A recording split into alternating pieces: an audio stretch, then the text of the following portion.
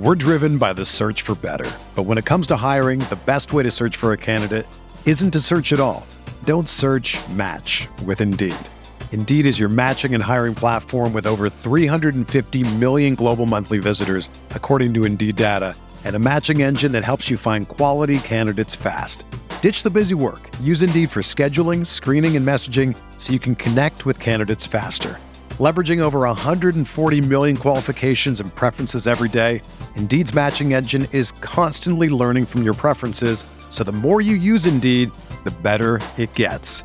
Join more than 3.5 million businesses worldwide that use Indeed to hire great talent fast. And listeners of this show will get a $75 sponsored job credit to get your jobs more visibility at Indeed.com/Blue Wire.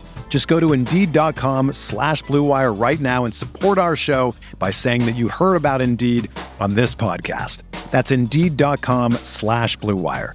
Terms and conditions apply. Need to hire? You need Indeed.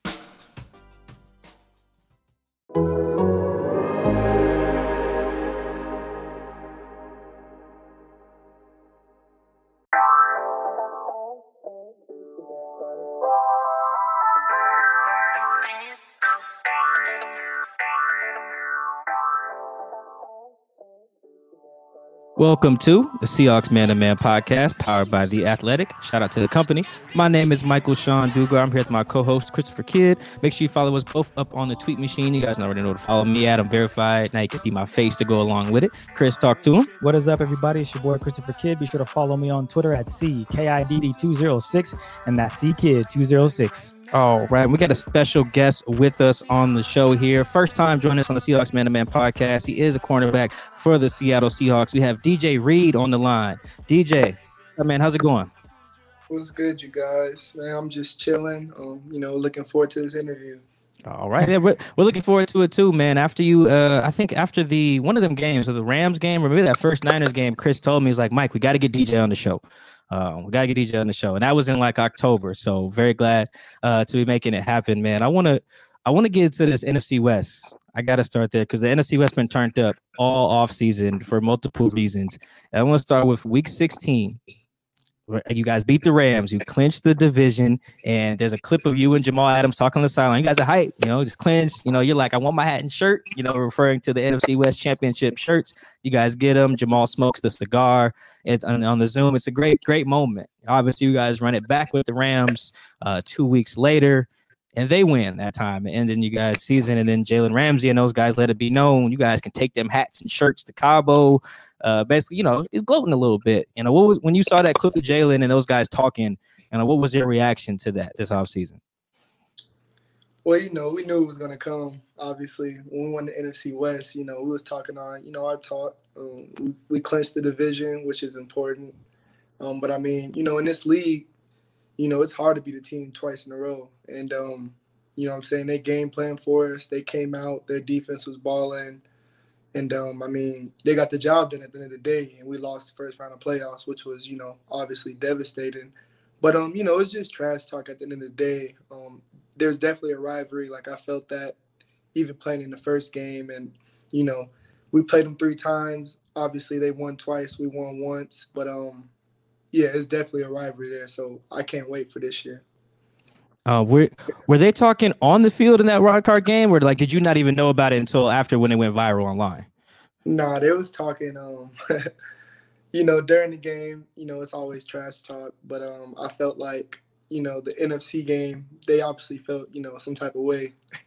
Obviously we beat them in the NFC Championship game. So, the NFC West game to clinch the division. So, obviously they felt some type of way. Jalen's already a trash talker. So, I didn't really hear him, talk directly to me. But obviously the videos went viral.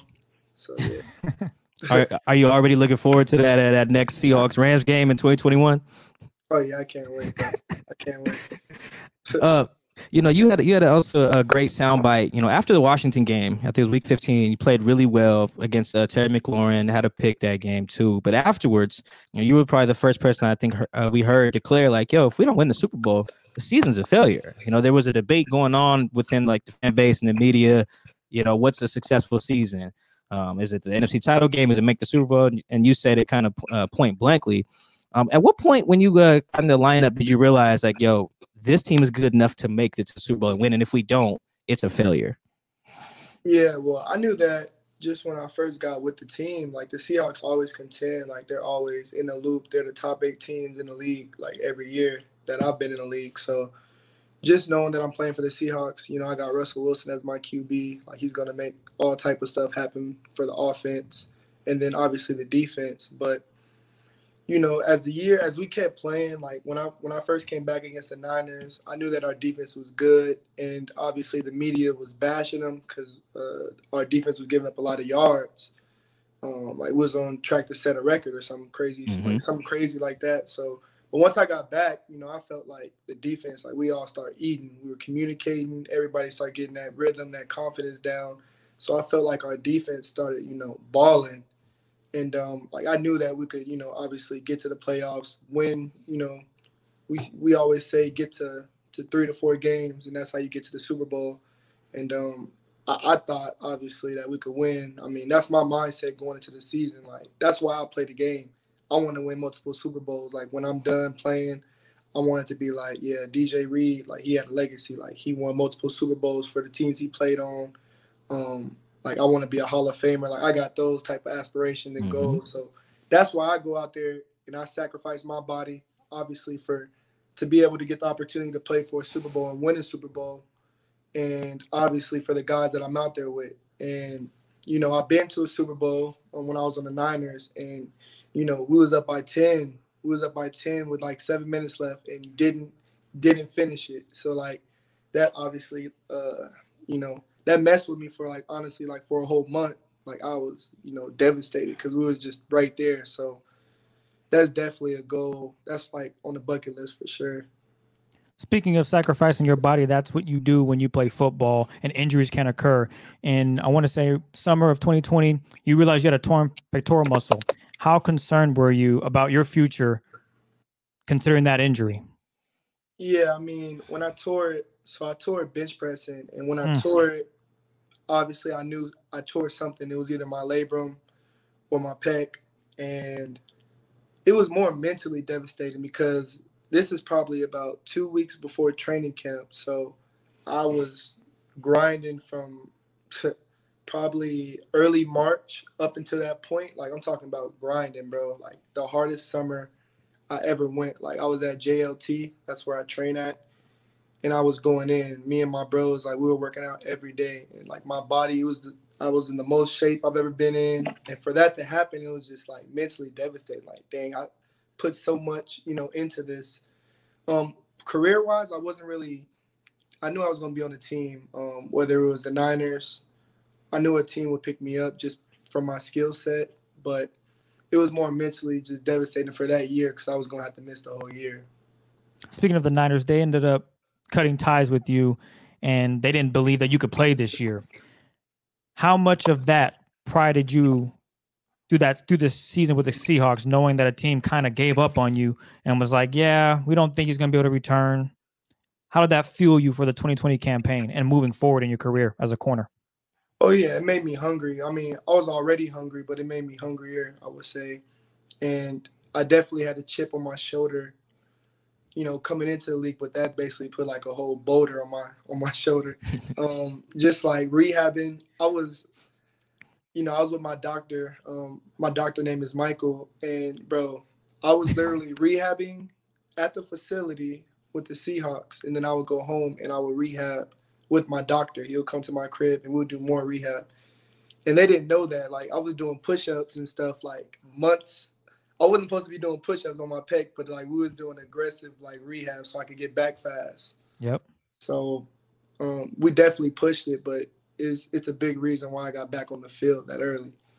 And how were you able to like be ready, like mentally in terms of the playbook and all that, the knowledge of the scheme with a team you're unfamiliar with? Like everyone talked about how ready, you were from the jump. You talked about your physical, part of getting ready. What were you doing in the playbook, while you were rehabbing? Yeah, like this year was really a blessing in disguise because I actually got to sit out of football, and I haven't sat out of football since I was a kid. So I actually when the Seahawks were going through training camp, I was watching Dunbar, I was watching Trey, I was watching Shaq, and I was literally just watching the offense. I was watching formations. I was seeing what Russell would check to. I would see, like, if it's 3-by-1, what is the single receiver running? I start, like, really thinking about, like, football, not even thinking it from an athletic standpoint. Really just using my mind, like, okay, in 2-by-2 in a cover 3 scheme, teams like to run seams. Like, that's what they're going to attack is the seams. If it's a blitz, like if they know when we're blitzing because we have one extra guy rushing. Who is the quick check down? Like I was just learning like little things and formation recognition, things that I've never really done. So once I got back on the field, I actually started applying that, and like football became really easy for me. Was it just a coincidence that your debut for the Seahawks was against the Niners? How did that go? Were you had that game circled as soon as you got signed? Yeah. So, no, for real. Like when the I bet. picked me up, the first thing I did was I asked Tank. He's one of the trainers on the Seahawks. I asked him what's the earliest time I could get back, and he was just like 4 months is the earliest you will be able to legally get back. And I was like, what week is that around? And he was like, that's around week 8. So week 8, we're playing the Rams, but week 7 was the Niners. So I asked him, could I play week 7? And he said he would have to check because we have a bye week, so that might account for week 8. So I was like, okay, I'm going to get back for that game. I'm going to make sure I'm ready for that game. And so did all the rehab right, was very deliberate with how I did it. Obviously training, getting back in football shape. I did all that right with the trainers, and, mentally I was in the film room, just learning, learning a new scheme, not new scheme, but a new playbook, ultimately. Same thing that the Niners ran, but just different terminology. But really was just focusing on myself. Like I had no outside distractions. I was with my girl, and I literally would go home, do more rehab, and watch film. Like that was like my life. And then obviously watch Netflix once I was done. I was really just locked in, bro. Like this year was the most locked in I've ever been, and that's why I played well. Going into that Niners game, were you angry? I wouldn't say the word angry. I would say I had a lot of stuff built up inside just with how everything went down. But I would say that it was very strategic. Like I wasn't just out there just running around with my head cut off. Like it was very strategic. I stuck to my script. I knew what I wanted to do. And yeah, I made a big impact on the game.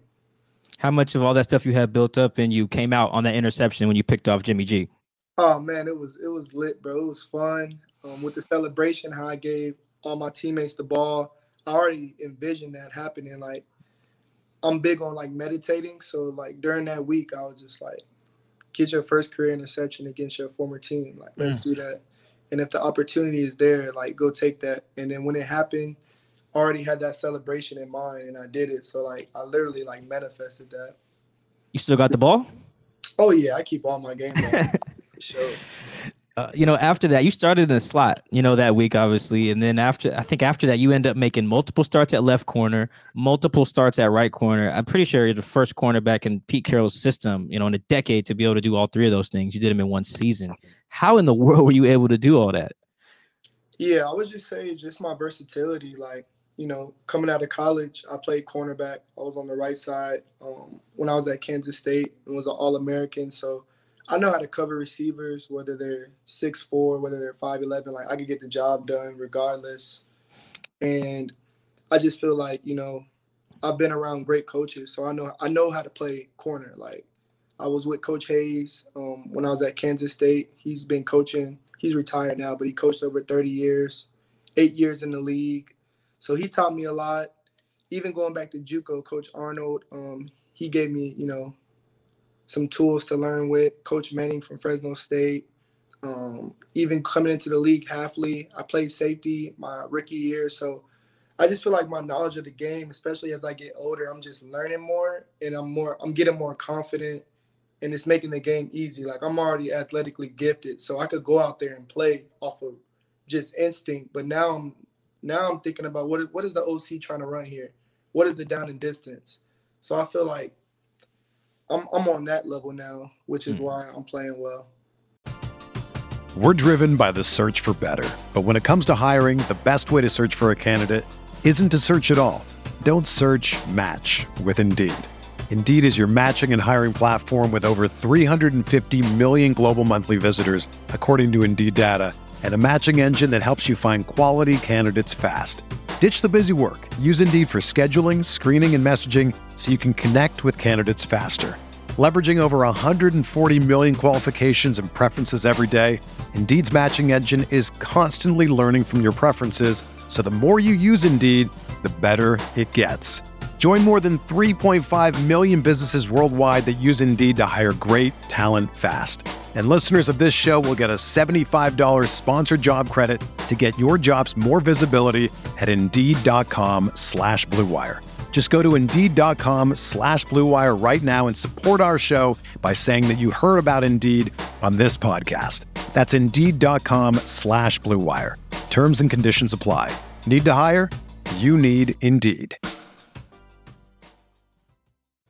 I want to take it back to the Washington football game. I'm going to paraphrase best I can. You made a statement saying, hey, 5'9" corners, they play in the slot. They don't play outside. What statement did you make making that transition outside and showing everyone that I'm 5'9" and I can play right corner and left corner and get it done? Yeah, I mean, I knew from the get, like me and Pete were talking about it because our secondary, especially corners, were having a lot of injuries, a lot of bang-ups, like hamstring injuries and just injuries. So he asked me, like, I watched your tape. Like, would you rather play safety or corner? And I was like, I'd rather play corner by far. And he was like, okay. He was like, remember that. And I was like, all right, that's a bet. And, he threw me in there. Like, my first start was against the Rams. And, obviously I haven't played corner since college, so it's been like 3 years. So, I mean, at first I was just a little nervous, like, just don't get beat deep. Just don't get with the deep ball. But then as you see, as the years start going by, I started getting, like, in my zone and real confident. And I started getting back to my corner ways. And I started making a lot of plays on the ball. Now, I'm a big Deion Sanders fan. And, of course, it's easy to say because he was the greatest of all time at his position, right? But I wanted to hear your thoughts on who you watched growing up that stood out to you that you're like, I like his game. I want to mirror it. Or maybe you just liked his game and that's the attitude you went with. Is there anyone out there that you watched their game and got it from? Yeah, I would say I definitely watched. If you want to go old school or older, I would say Champ Bailey was one. I was obviously he was athletically gifted, but he had great ball skills.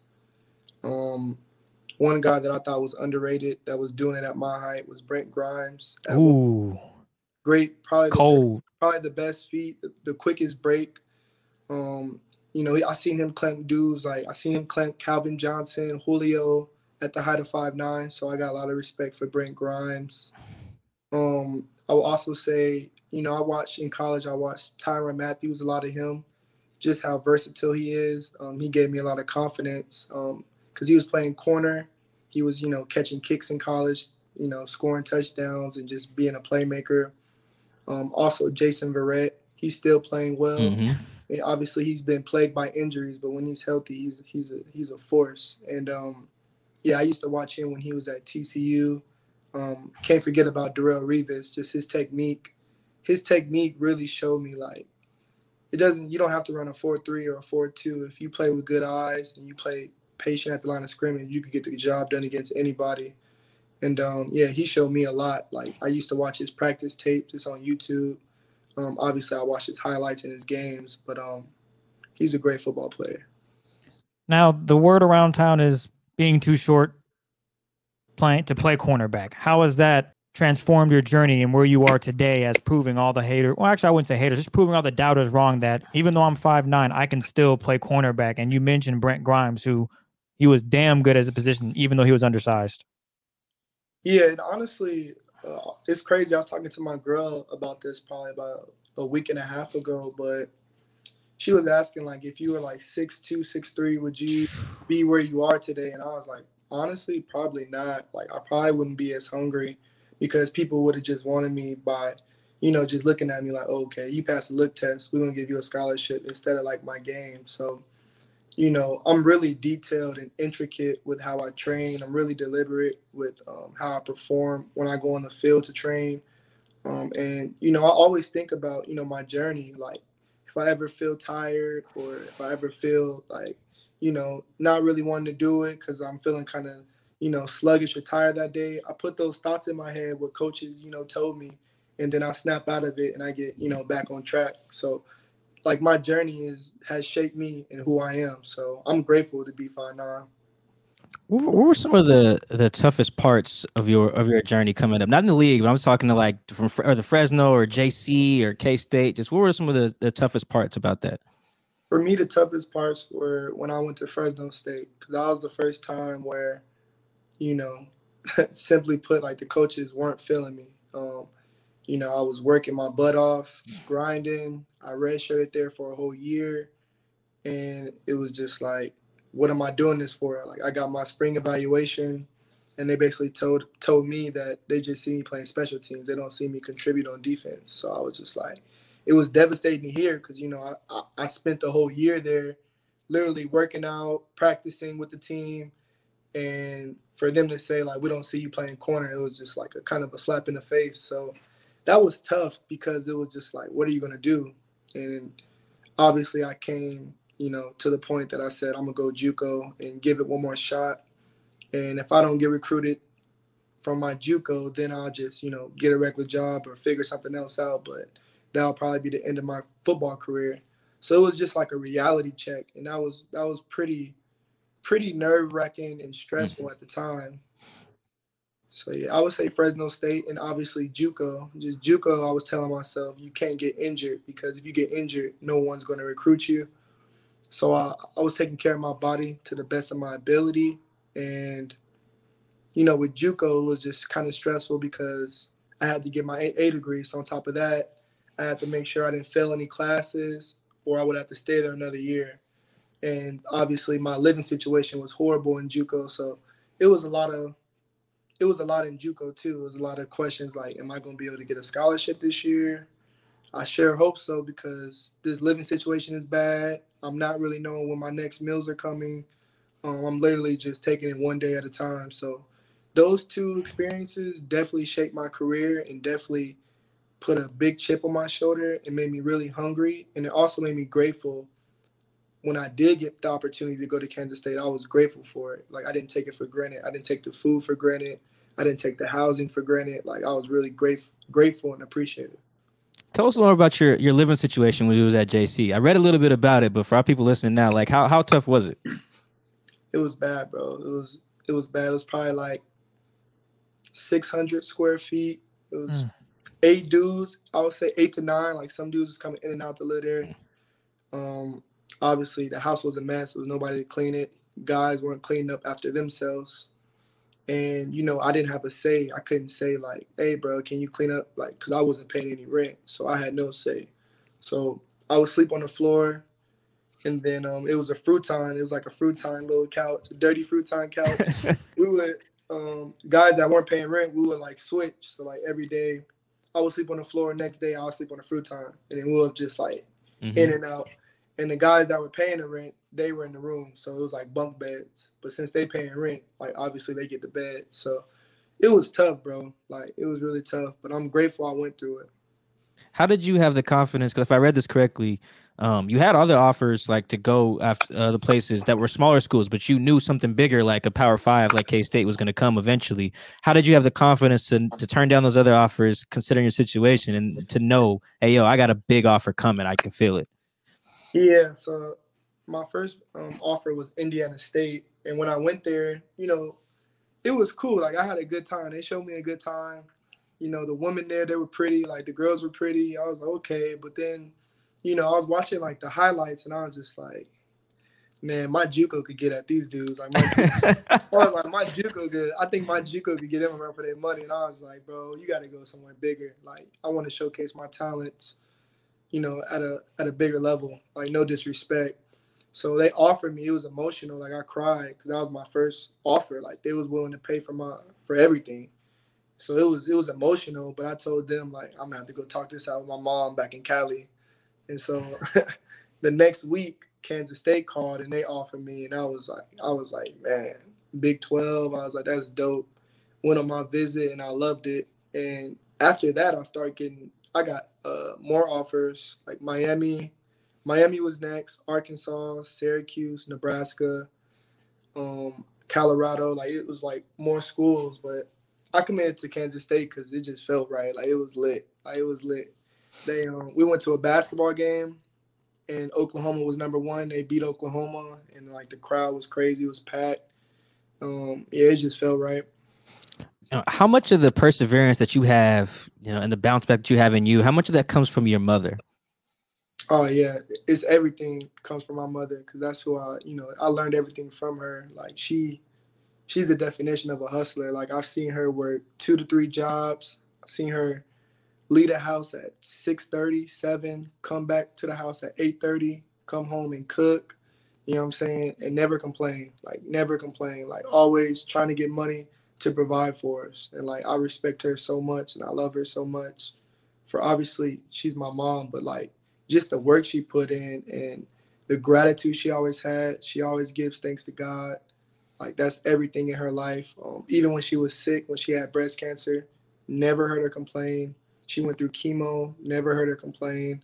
Always gave credit to God, always thanked God in the midst of darkness, light, whatever the situation was. Like, and just from that, like, I was just like, man, she really taught me, like, you shouldn't complain about your situation because people got it worse. So, what was that moment like for you and your mom and your whole family, probably, when you got drafted by the Niners in 2018?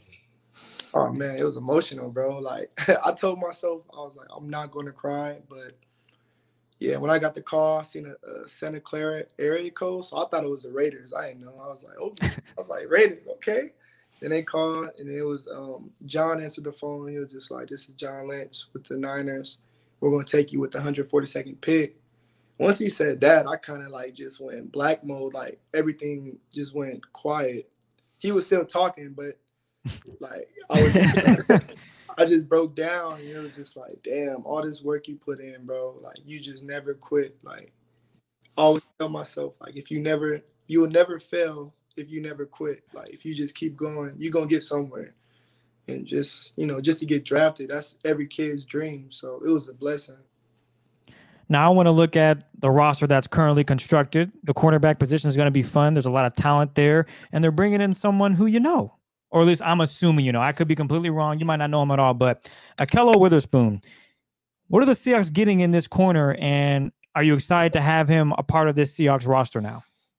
Yeah, so I do know Ahkello. We played obviously when I was a rookie and my second year with the Niners. And I mean, Ahkello, you're getting a good football player. Like, first of all, he's all of 6'3".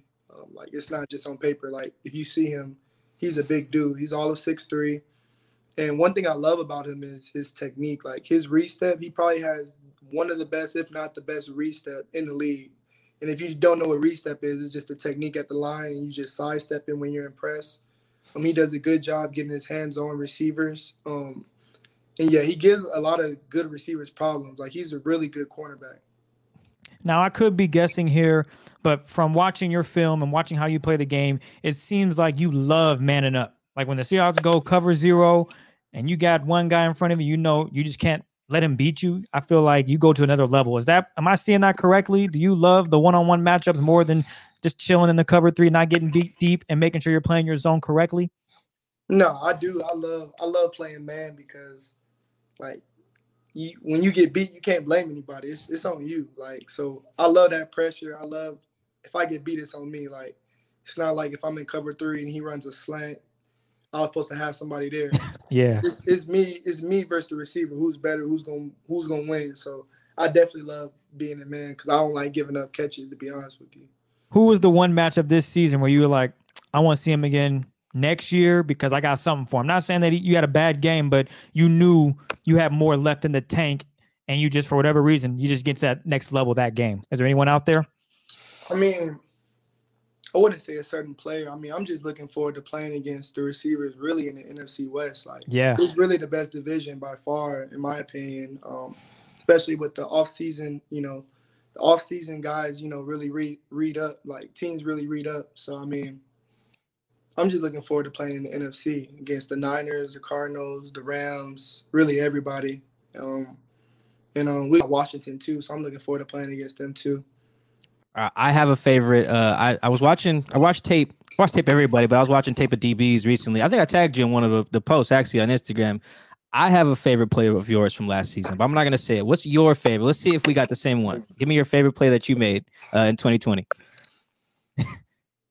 There's some plays that the ball wasn't even thrown my way, but just with, I was belling in some plays, and just the way I was just fluid with my hips, I'm just like, ooh, that's nice. Like, that's teach tape. Like, if someone watching film, they could appreciate that. But I would say one of my favorite plays would probably be against Washington in the low red zone where they tried me with the fade. I felt like my technique and how I played that back shoulder was like teach tape.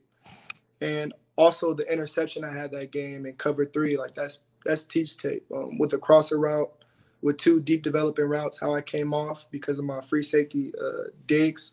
He was on the post, so I could fall off. I thought that was teach tape. The one you posted, that was great awareness, playing cover 2. But, obviously the quarterback extended the play and just getting my eyes on the receiver and looking back and making a play. That was teach tape. It's other plays. I would say, I was on the tight end when I made the play with the Rams. That don't count. I don't count tight ends. Like, yeah, I would say like the pick on Kittle, but like that's a tight end. Obviously, he's a great tight end, but I'm trying to think of receiver plays. I don't know. Those are some good ones, man. You gave mine away, man. I think that one on J.D. McKissick, man, against the Washington team, because I feel like that's the one. If you're like a DB coach or a really DB guru like Pete, like on Monday after the game, that's one of the ones. He's like, "Yo, I loved every bit of that." Did Pete or Coach Curtis say anything specific about that play the next day?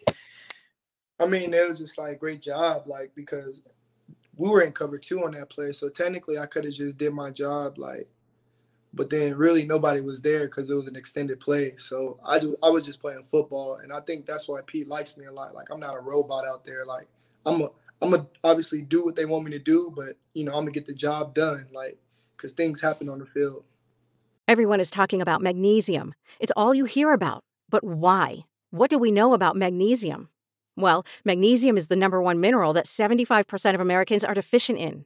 If you are a woman over 35, magnesium will help you rediscover balance, energy, and vitality. Magnesium supports more than 300 enzymatic reactions in your body, including those involved in hormonal balance. From functional medicine doctors to mental well-being and female hormone experts, we all know that magnesium is the one mineral to improve all aspects of well-being and health. But which one? Magnesium Breakthrough from Bioptimizers, the trusted choice recommended by leading experts with 7 best-absorbed forms of magnesium to ensure your body receives the support it needs for overall well-being. Go to bioptimizers.com/balance today and use code BALANCE10 for 10% off. Support your journey to wellness at bioptimizers.com/balance. Magnesium Breakthrough from Bioptimizers, your foundation to optimal health and vitality. You play a little bit with Sherm. We love talking about Sherm on this show. Loved covering Sherm. I wouldn't be mad if he came back. But what did you learn from him when you were together in San Francisco? I learned a lot from Sherm, and it's crazy because I sat next to Sherm. So in every meeting, I'm sitting by Sherm, and he taught me a lot. But at the time, it wasn't clicking for me because I'm young. Everybody is telling me, information. I'm learning a whole new position. I'm playing free safety. Sherm used to come into meetings with no notebook. And I used to ask him all the time. I'm over here head down, taking notes. Like, I'm not even interpreting what they're saying because I'm just taking so much notes. And then I asked him one day, like, bro, why you don't take any notes? He was like, man, he said, DJ, he's like, I've seen this 1,000 times. And he was just like, once you start learning the game, every offense does similar things. And he was just like, he was giving me the examples, like low red zone, teams run this and this. High red zone, teams going to take shots. Low red zone, teams are going to run the ball. Logo area, teams are taking shots. It was just a lot he was telling me. He was just like, pair slot, teams are going to run Dino. Max protection look, like he was just putting me on game. but it wasn't really processing. But once I got to the Seahawks, once I was sitting out and I was learning like offensive formations, I was like, oh, this is what Sherm was talking about. I was like, okay. I was like, that makes sense. Like, so once you kind of know what's coming before it's coming, it makes your job easier instead of just being out there playing on instinct, which that's what I was doing my rookie year.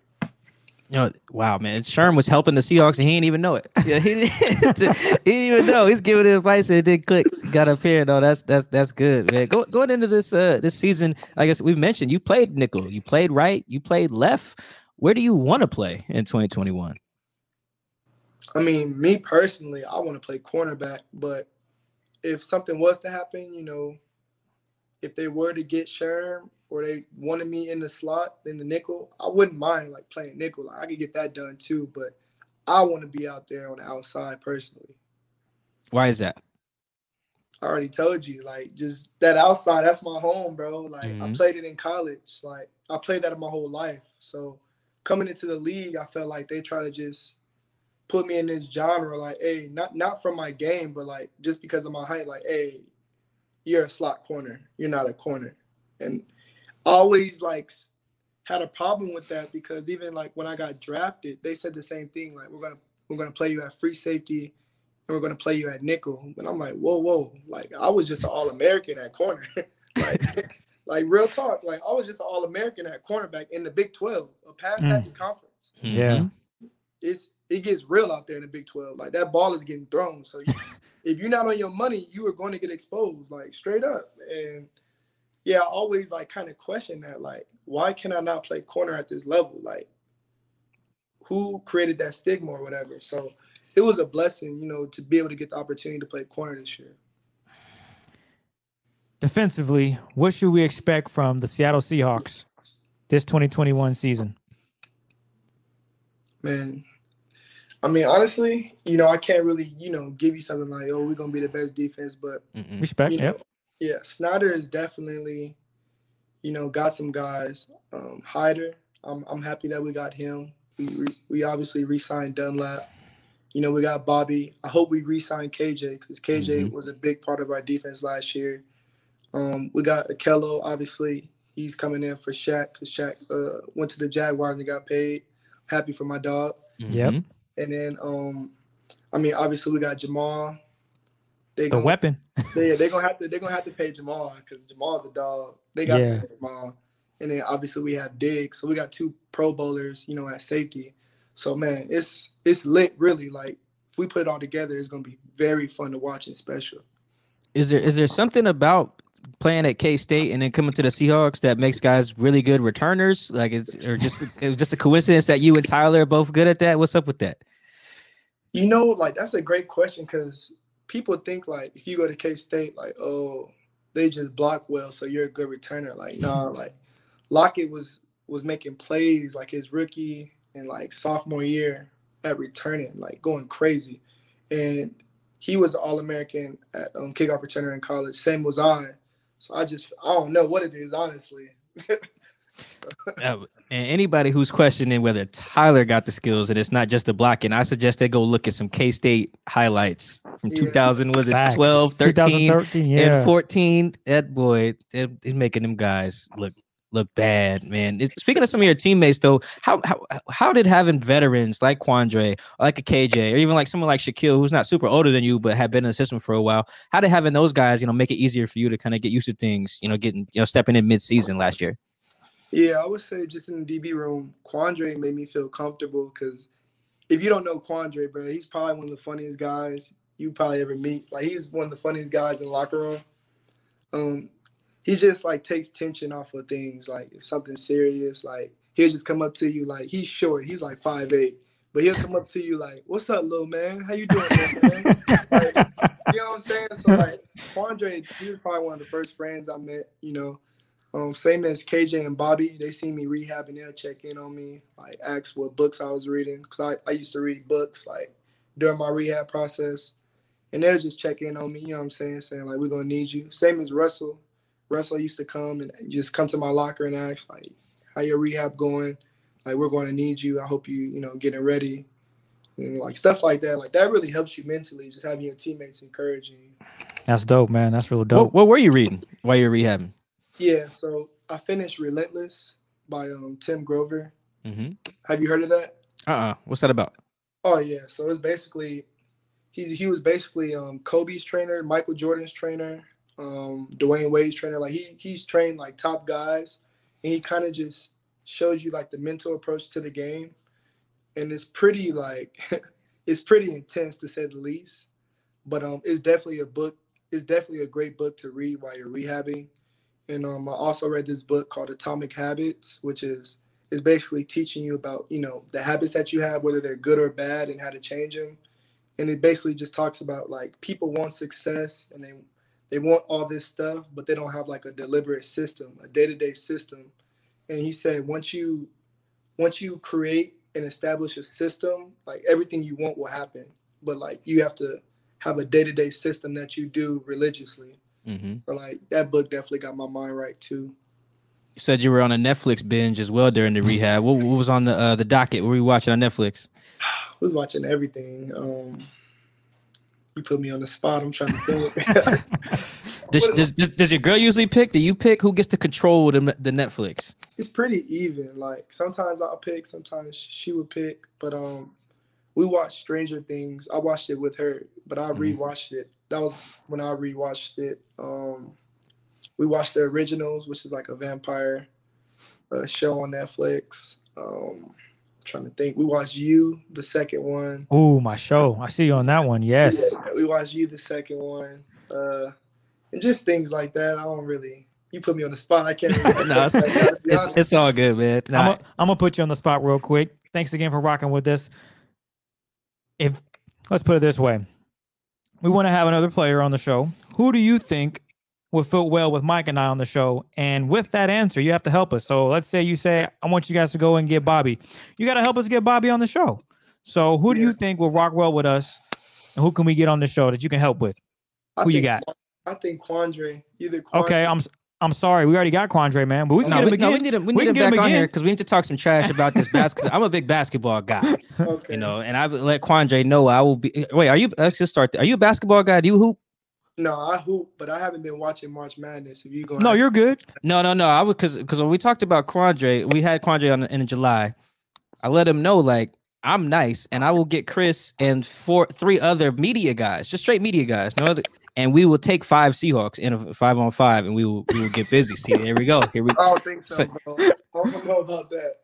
I'm gonna be honest. DJ look like he might be having some straps on D. Like DJ, man, he might. I got these. I'm a lefty. Oh, see, I noticed that too. I noticed it lefty. Okay. No, that's cool. I like the confidence. No, because we got to get Quandre back on to talk because John Ursua, who else? Russ. Yeah, no, Russ, Bobby, like just you guys get your 5. We don't care who it is. Have DK in there. He can send us his highlights of him dunking all he wants in high school. We not worried. Just put the word out that we ready. Just letting you know if you want to be in the game too. All right, if that's what hey, be careful what you ask for, dog. No, we ready. I'm the like the officials. Remember how you told the Rams you want your hat and shirt? Oh, I want my hat and shirt. We ready. Besides Quandre, who else? Because Chris did. That's a good question by Chris. Yeah. Jamal. Okay. There's the money. All right, answer. so send that text, man. We need DJ. Hey, bro, the homies from the Seahawks, man. They really cool, bro. You gotta tap in with them one time. I got y'all. That's a bet.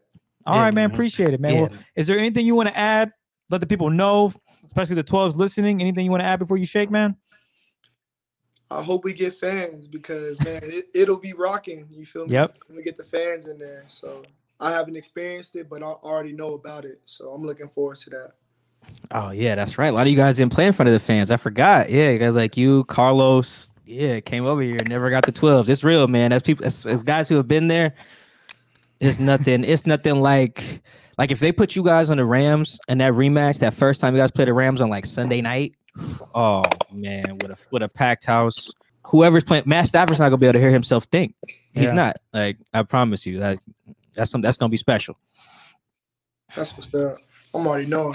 All right. Well, thank you guys for listening to the Seahawks Man to Man podcast, for tuning in with us. Shout out to everyone subscribing to our YouTube channel. Make sure you guys follow me on Twitter at Mike Dugar. Follow Chris as well. DJ, where can they follow you on social media?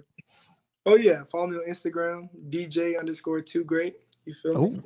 Thank you guys so much. Thank you to our guest, DJ Reed. Best of luck to you, brother, wherever you play in the secondary in 2021. We appreciate you guys. We'll catch you guys next time. We're out.